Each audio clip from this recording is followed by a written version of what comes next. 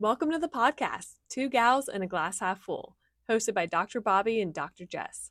They are two physical therapists sharing knowledge on living a more mindful, healthy, and active lifestyle, one small step at a time. If this sparks your interest, these are your two gals. Hey there, I'm Dr. Bobby, and this is Dr. Jess. We are two physical therapists just trying to live healthy most of the time and doing our best to see our personal glasses as half full. Some days that is much harder than others.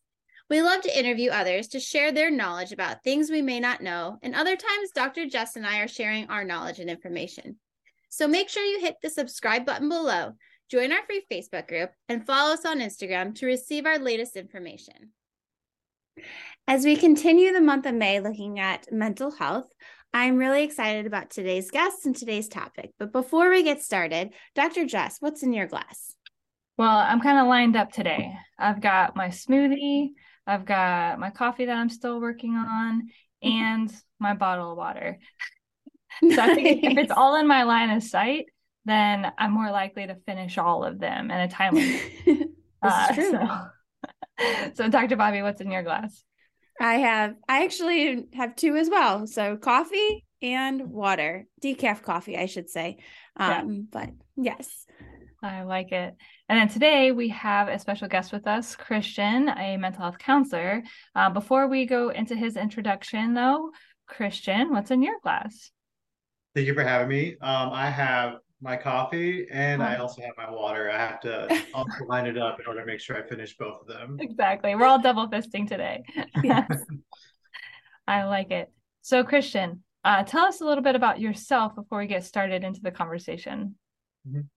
Again, thank you for having me on, Dr. Bobby and Dr. Jess. My name is Chris Ledesma. I am a licensed professional counselor here at Whole Health Chicago. It is in a clinic that focuses on integrative and functional health. So we work from everything that has to deal with the body up to the mind. So we have trigger point therapy, physical therapy is going to come in soon. We have functional medicine going on. So we have nurse practitioners. We have a doctor in house. We have an acupuncturist. Chiropractor, we have an apothecary, so our specialist that comes in that focuses on natural homeopathic medicines that can be alternatives to people who don't want to take the traditional medical route. But it depends on exactly what the nurse practitioner, the doctor thinks. I'm on the mental health side. We have two licensed professional counselors and a psychiatrist in house. I just joined the team about 6 months ago, so getting started here, trying to help out and just get everybody back to being their best selves. Yeah, that's awesome. I love that your practice sounds like it's whole, like encompasses the whole body, not just physical, not just mental. It's kind of looking at all sides of things. Yeah, we really focus on the mind-body connection. Absolutely.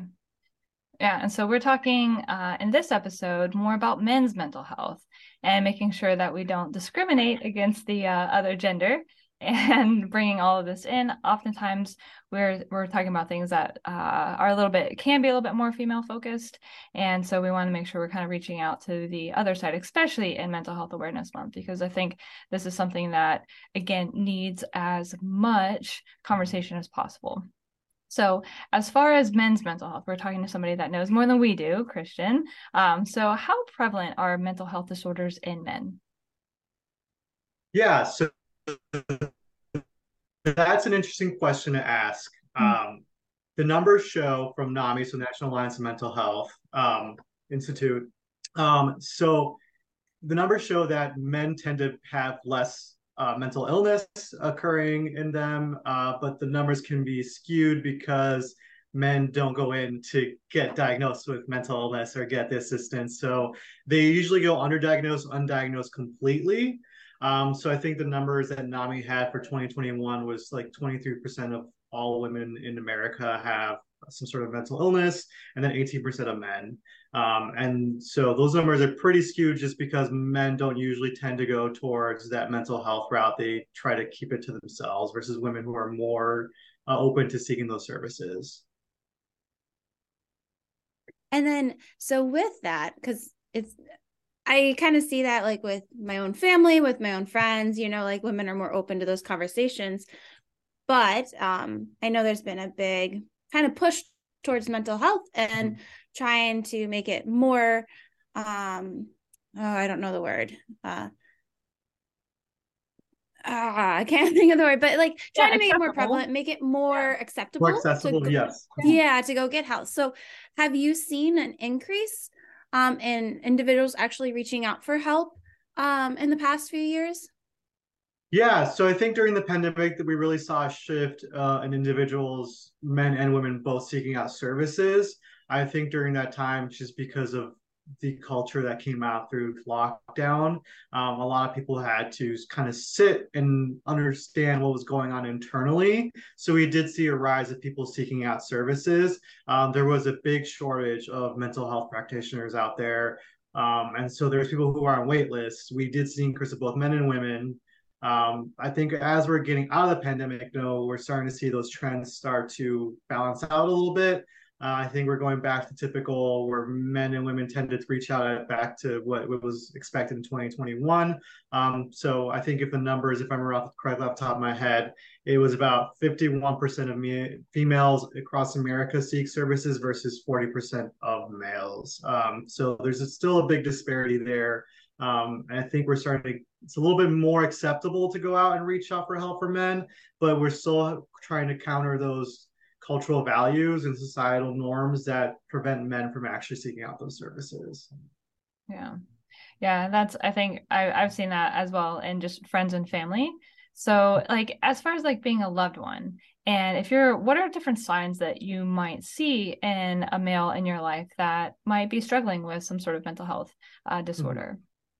Yeah, it's really dependent on what is going on and what mental health conditions are going on. But for the most part, if you start to notice someone in your family, male, that's becoming more aggressive, starting to ice a little bit more, a little bit more agitated, started participating in more risky behavior, spending more time outside of home, either doing either activities or working a lot. Those are usually typical signs of individuals going through something. And I would really look out for those kinds in males. Mm-hmm. And then how is mental health tied to like exercise, nutrition, sleep? Like, is there, from a male's perspective, is there some that help a little bit more, some less, kind of all equally important? I think I touched upon the mind-body connection, what we focus on here at Whole Health. People don't recognize that what we do with the body affects the mind, and what we do with the mind affects the body. So any form, of mental self-care that could be, exercise, dieting, socializing is good for people and individuals. There are studies out there that show if we are more physically active, if we sleep more, if we eat healthily, it reduces our risk to develop mental health disorders. Exercise is a great form of doing that. People think that when we have to exercise, we have to go out and we have to run for an hour or be mobile for an hour, when really, as long as we're active for about 30 minutes a day, that's enough to help release endorphins that help us improve our mood, help us sleep better, help increase appetite, and help prevent the development of mental disorders and mental illness. So exercise is great for that. Sleeping well is also another thing that we really need to do. Getting 7 to 8 hours of sleep. I know that's difficult, especially this day and age where people feel like they have to work a lot. But usually if our mind isn't able to rest during that REM sleep, we aren't able to create those neural pathways. We aren't able to recharge. And so if we are pushing ourselves past our limits and not getting enough sleep, that really does affect our mind, and it does affect our body as well. So we're more prevalent to developing those mental illnesses. Dieting as well, just to make sure we get those healthy nutrients and those vitamins and minerals, to make sure that we are getting the nutrients to feed our mind and make sure it's developing and working properly. It's in the month of June, next month, we talk about sleep, and I was doing some research, and it's amazing how much sleep is tied to not only physical, but mental health as well. And it's something that we so quickly and easily push aside, just kind of like exercise. You get busy in your day, you got this, you got work, you got to run here. And those are two things that quickly fall off, at least for me, fall off on my schedule. Yeah, and that's really something that people don't sacrifice first is like, I'm going to sacrifice sleep, I'm going to sacrifice my diet. And they don't recognize how important both those things are. Just because we have to keep on moving. As long as I get some sleep is better than no sleep. But we get to a point where if we get very little sleep, that's almost as much as getting no sleep. And that really does affect how we function. So let's say like you've got a male in your life and you're kind of noticing like, yeah, he is a little bit more withdrawn than he has been, or, Mm-hmm. you know, you're trying to have this conversation and it's like he's kind of somewhere else, or Mm-hmm. maybe aggressive and not, you know, wasn't aggressive before. Like, what are strategies to be able to kind of bring this up in a healthy manner of Mm-hmm. kind of expressing concern and maybe like coming up with a little bit of a game plan? Mm-hmm. Yeah. Um, Really just being there for that person, letting them know that you're willing to listen, and willing to hear what is going on. Um, it's really hard to get someone to go to therapy when they don't want to, but being able to be that shoulder for them to rely on and being able to be understanding of their situation and empathetic towards them is one step towards getting them those services. Um, it's very difficult for men, from what I have seen, to even admit that there is any change. And even for a male to approach another male and say, "Hey, I've been noticing you've been off lately. Do you want to talk about it?" And that's just due to those cultural and societal norms where men are expected to bottle everything up, to show no emotion other than aggression, um, and just pretend that nothing is going on. And most men tend to just pretend nothing is going on. So just being able to just be there and be open with them and give them the opportunity, and letting them know the door's open to have that discussion it should be a great way to just have that gateway towards maybe discussing later on. Don't I would advise never to force someone to go to therapy if they don't want to. That can do more harm than good. Therapy is scary. It's very hard and difficult for anyone to just be vulnerable with someone they don't know. And for men, particularly, it's very much more difficult because of the societal norms and cultural norms where we're expected to just hide everything. So um, leave the door open, be there for them, and if they need help, just try to offer that help as well. Don't take on their burden as well. It's not your responsibility, but just be there to support them and be willing to help when it is necessary. Yeah, and I think like since we know exercise, diet, and sleep are all super important and helpful, it like from what I've tried in the past is like, hey, can you join me for a bike ride? Can Mm-hmm. you, I go every, Monday night, Mm-hmm. so just kind of having like whatever my routine already is, I'll kind of invite whoever that might be in.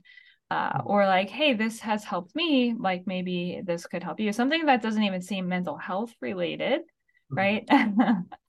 Because sometimes if it's like you're like putting that lens onto it, it's like, oh, you think I'm crazy. No, like, no, there's like such a different connotation to what we're trying to talk about here with the health, mental health. It Mm-hmm. doesn't mean crazy. That's very different. And I think that's like trying to break that misnomer. Like I've kind of sometimes just said like I really would like to have a running partner. Like, could you join me? That would help me. Because it's true. Like Mm-hmm. I would prefer to run with somebody, you know. Mm-hmm. So those are just like strategies that I've tried in the past with different people, and I think sometimes it can be helpful to realize, oh, I can work this into my routine. Oh, I can, these are different things that I could implement, and then all of a sudden it becomes a new habit, and then with that, then sometimes you can get the ball rolling with more conversation. Mm-hmm. Yeah, I think you touched upon something there where it's, when people think, oh, I have some issues and I need to go see a therapist, or, my mental health isn't great, they jump to the conclusion like, oh, I'm crazy. You think I'm crazy. Right. Um, and that's just a stigma going on with what's developed throughout the years. It's, oh, if you're going to see a counselor, if you're going to go see a psychiatrist, then there must be something really wrong with you. Right. When that's just not the case. People go to therapy for many different reasons. And just because you want to go seek service, it doesn't necessarily mean there's anything wrong with you. It just means that you're going through a rough time and may need some help to get through it. Right.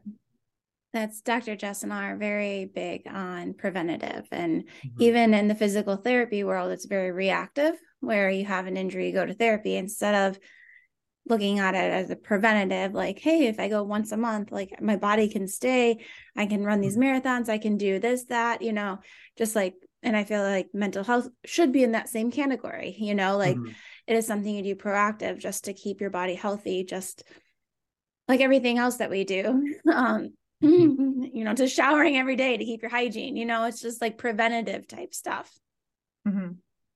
Yeah, I agree. It's preventative. And I think also as like physical therapy, it's a lot of work. There will be days where you go in and you come out feeling super drained and just exhausted. I think for a lot of people, that's also very scary. And for males particularly, where we have to be vulnerable and they might not be comfortable or ever been vulnerable with anybody. So for them to go in there and to be pushed into that, the area of their mind, they might be turned off and not want to go back just because they've never felt that with another person. And it's just scary. So it's a lot of work. It takes a lot of effort, and people don't, I think, realize as well. It's like you only come in for an hour. A lot of the work's done outside. And so it's like, oh gosh, should I have homework now? Like, I don't want to do any of that. Yeah. And then I think the biggest thing is when you're uncomfortable, that's when you grow. Like every single time I'm like so uncomfortable with something. I'm like, why do I put myself in this situation? But then once I get through that phase of being very uncomfortable, because I'm just being uncomfortable just means you're being challenged. So that's not a bad thing. And like in my mind, what I do is I think if I want to build more muscle, I challenge it with weight. And that makes sense. It's hard. I'm used to that kind of mentality of like, oh, like I do a hard workout and then I feel stronger. So on the flip side, why do we run away when something in our mental world is challenging? It's like all of a sudden it's bad. I'm being attacked. I'm being accused. Like we have all of these words that come in when really, as long as it's in a constructive manner, okay, you might actually be being attacked like that. That would be an unhealthy relationship. But like if it's in a structured environment and you're being challenged and it's hard, you're probably right where you need to be. Like that's exactly where you need to be because it's hitting your weak point. And that's the only way you're going to get that weak point stronger is to work through whatever that might be. And so it's like, it's so easy to think about that from like a physical health standpoint, but then like mental health, it's like run away, uncomfortable, and like, really, no, you're right where you should be. Just stay on it. Keep the path. You will get through it. And then all of a sudden you look back and you're like, oh my gosh, I'm like so much better than I ever was before. This is amazing. I'm way more prepared to tackle the next challenges that are going to come my way because there's more challenges coming always. It's called life. Yeah, I agree with that. When my clients come in, I usually let them know that, you will feel uncomfortable at times here. There will be some discomfort. That is okay. I let them take the wheel as well. If you ever get to the point where you feel super uncomfortable, you feel something is triggering, you're not really quite ready to get there, please let me know. We won't have to touch on that if you don't want to. We will address it when you're ready. And I think that's what separates a therapist from a great therapist is that willingness to work with you and be empathetic, understanding of where your limits are. Because probably just like with physical therapy, you're not going to go straight and be like, all right, let's go make you do all these exercises and make you feel super uncomfortable. You work up to that. It's the same thing with therapy. And I think that's what people don't recognize is we're not going to push you into those traumatic experiences and reliving everything that felt terrible at that moment. We're going to tiptoe our way down there. We might feel some regret, and that's okay if we regress a little bit. We'll work up those skills again to try to get you to that point where we can continue, making that discomfort feel a little bit more comfortable, continue processing and understanding exactly what's going on and what has been triggering in that situation. For someone that's maybe never been to therapy, in male or female, and they're thinking about going or encouraging a loved one, what are some things, and I know it's very different dependent on the therapist, dependent on like what needs to be worked on, but what are some things someone can expect like their first visit? You know, they're already nervous, they don't know what's going to happen. What can they expect to kind of go on in a good session on that first visit? Yeah, that first visit is always the most difficult visit because that's the intake. There's not one set way to do an intake, so it's really difficult to tell you exactly what's going on, and that's just because of the way, licensing is in different states. Everyone has different expectations. For the most part, the way I carry it through, and what I've seen for most therapists and what I've been taught, is the first session is an intake. So there's gonna be a lot of questions. We're trying to get a lot of history just to build an understanding of who you are as a person. How was your childhood? How do you interact with other people? How's work affecting you? How are different aspects of your life affecting you? Trying to just get more of a picture of then what is written on that intake when we get out in the hall. We want to get to know you as a whole person. So that first intake might feel very daunting, might feel very draining, might feel very uncomfortable. And again, that's when, if you have a great therapist, they'll let you know. It's like, hey, if you ever feel like we're asking too much, please let me know. We can stop asking these questions. We can just focus on being people, sitting across from each other and getting to understand each other a little bit more. I want to get to know you. You want to get to know me. So please feel free to ask me any questions that will make you feel more comfortable in this space. Because ultimately, our goal is to just make this space safe, comfortable, and empowering. So we will make the space whatever you need it to be proactive. Yeah, I think that's helpful because it's, as long as the environment, I think, it's structured for the individual, like it'll work. It's when you try and do this like one size fits all approach that that just doesn't work. Like, I have depression, therefore I take this medication and I run. Like that. Okay. But like I think there's so many different reasons for the why and why does something happen. And so working with an individual that can respect you and respect how much to push you, but how much to dial it back is going to be like, I mean, so key to finding that balance. So what are, like, as far as like from a patient's perspective, and let's say like someone's trying to like communicate and is feeling like maybe they're not in a space where they're feeling heard. So how many sessions would you suggest that they try to really give it a good go? And then if they're just not, it just doesn't feel good, like then maybe try somebody else. Because again, like there's going to be times when you work well with somebody and times when you don't. And so I've had so many people that have come into my clinic and they're like, I tried 4 or 5 sessions and I'm just not feeling it with this person. I'm like, well, don't quit mental health counseling. Like, look for somebody else. So like, it's okay. And then normally, man, that second time they're like, oh my gosh, so much better. So like, how long should someone give it a good go before they're like, maybe I just need a different therapist? Yeah, that's a great question, a great point. One bad experience with one bad therapist can really set people off from seeking therapy services in general, like, yes, for the rest of their life. And I've had a lot of people come in. It's like, I've been with many therapists. I've always never felt validated, never felt like they've listened. And so for me to even be here is a big deal. And if this doesn't work, then I'm just going to go back and pretend like nothing's happening, which is really sad to hear. So when you go in, there's people who have gut feelings like, oh, this isn't going to be a good fit. You can tell off right off the bat, like, we're not connecting, it doesn't seem like it's flowing. Maybe it's not exactly what I expected. I want to meet someone who is, person of color, trans affirming, meeting all these different criteria, which is perfectly fine. You want to have that person who you feel you're going to connect with. So if you have this checklist of what you want your counselor to be, look up for that counselor. There might be unicorns out there just because of the area you're in, but for the most part, you will find someone who will meet at least some of those boxes, if not most. So if in the first session you go in and you don't feel like it's working, that's okay to feel that way. You can try to give it another shot. Usually the second session is a little bit more comfortable because you're just talking, have that conversation, trying to get to know each other a little bit more. If after about 2 3 sessions, you start to feel like this isn't really going anywhere, I don't really feel comfortable with that person, it's okay to say, I'm done. Let the therapist know, this isn't really working. For the most part, if it's a great therapist, again, they'll understand. They won't force you to stay in therapy. We're here to make sure that you're going through a productive journey to get to be the best version of yourself.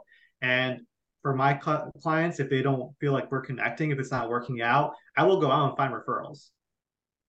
I will refer you to a therapist who meets your criteria, who I feel like you will be able to connect with better. I'm not trying to compete with anybody. I'm trying to make sure that you are getting the services you need so you can feel better and be the best version of yourself. Yeah, I think that's key. It's okay to try more than one provider. It's okay. That's actually kind of normal. It really is. So yeah, don't get discouraged. So Christian, thank you so much for coming on today. We really, really appreciate it. And I think it's a conversation that obviously Dr. Bobby and I are very passionate about with mental health and just raising the awareness for how important it is to have open conversations and really support each other. And so we can kind of help shed light on the services that are available.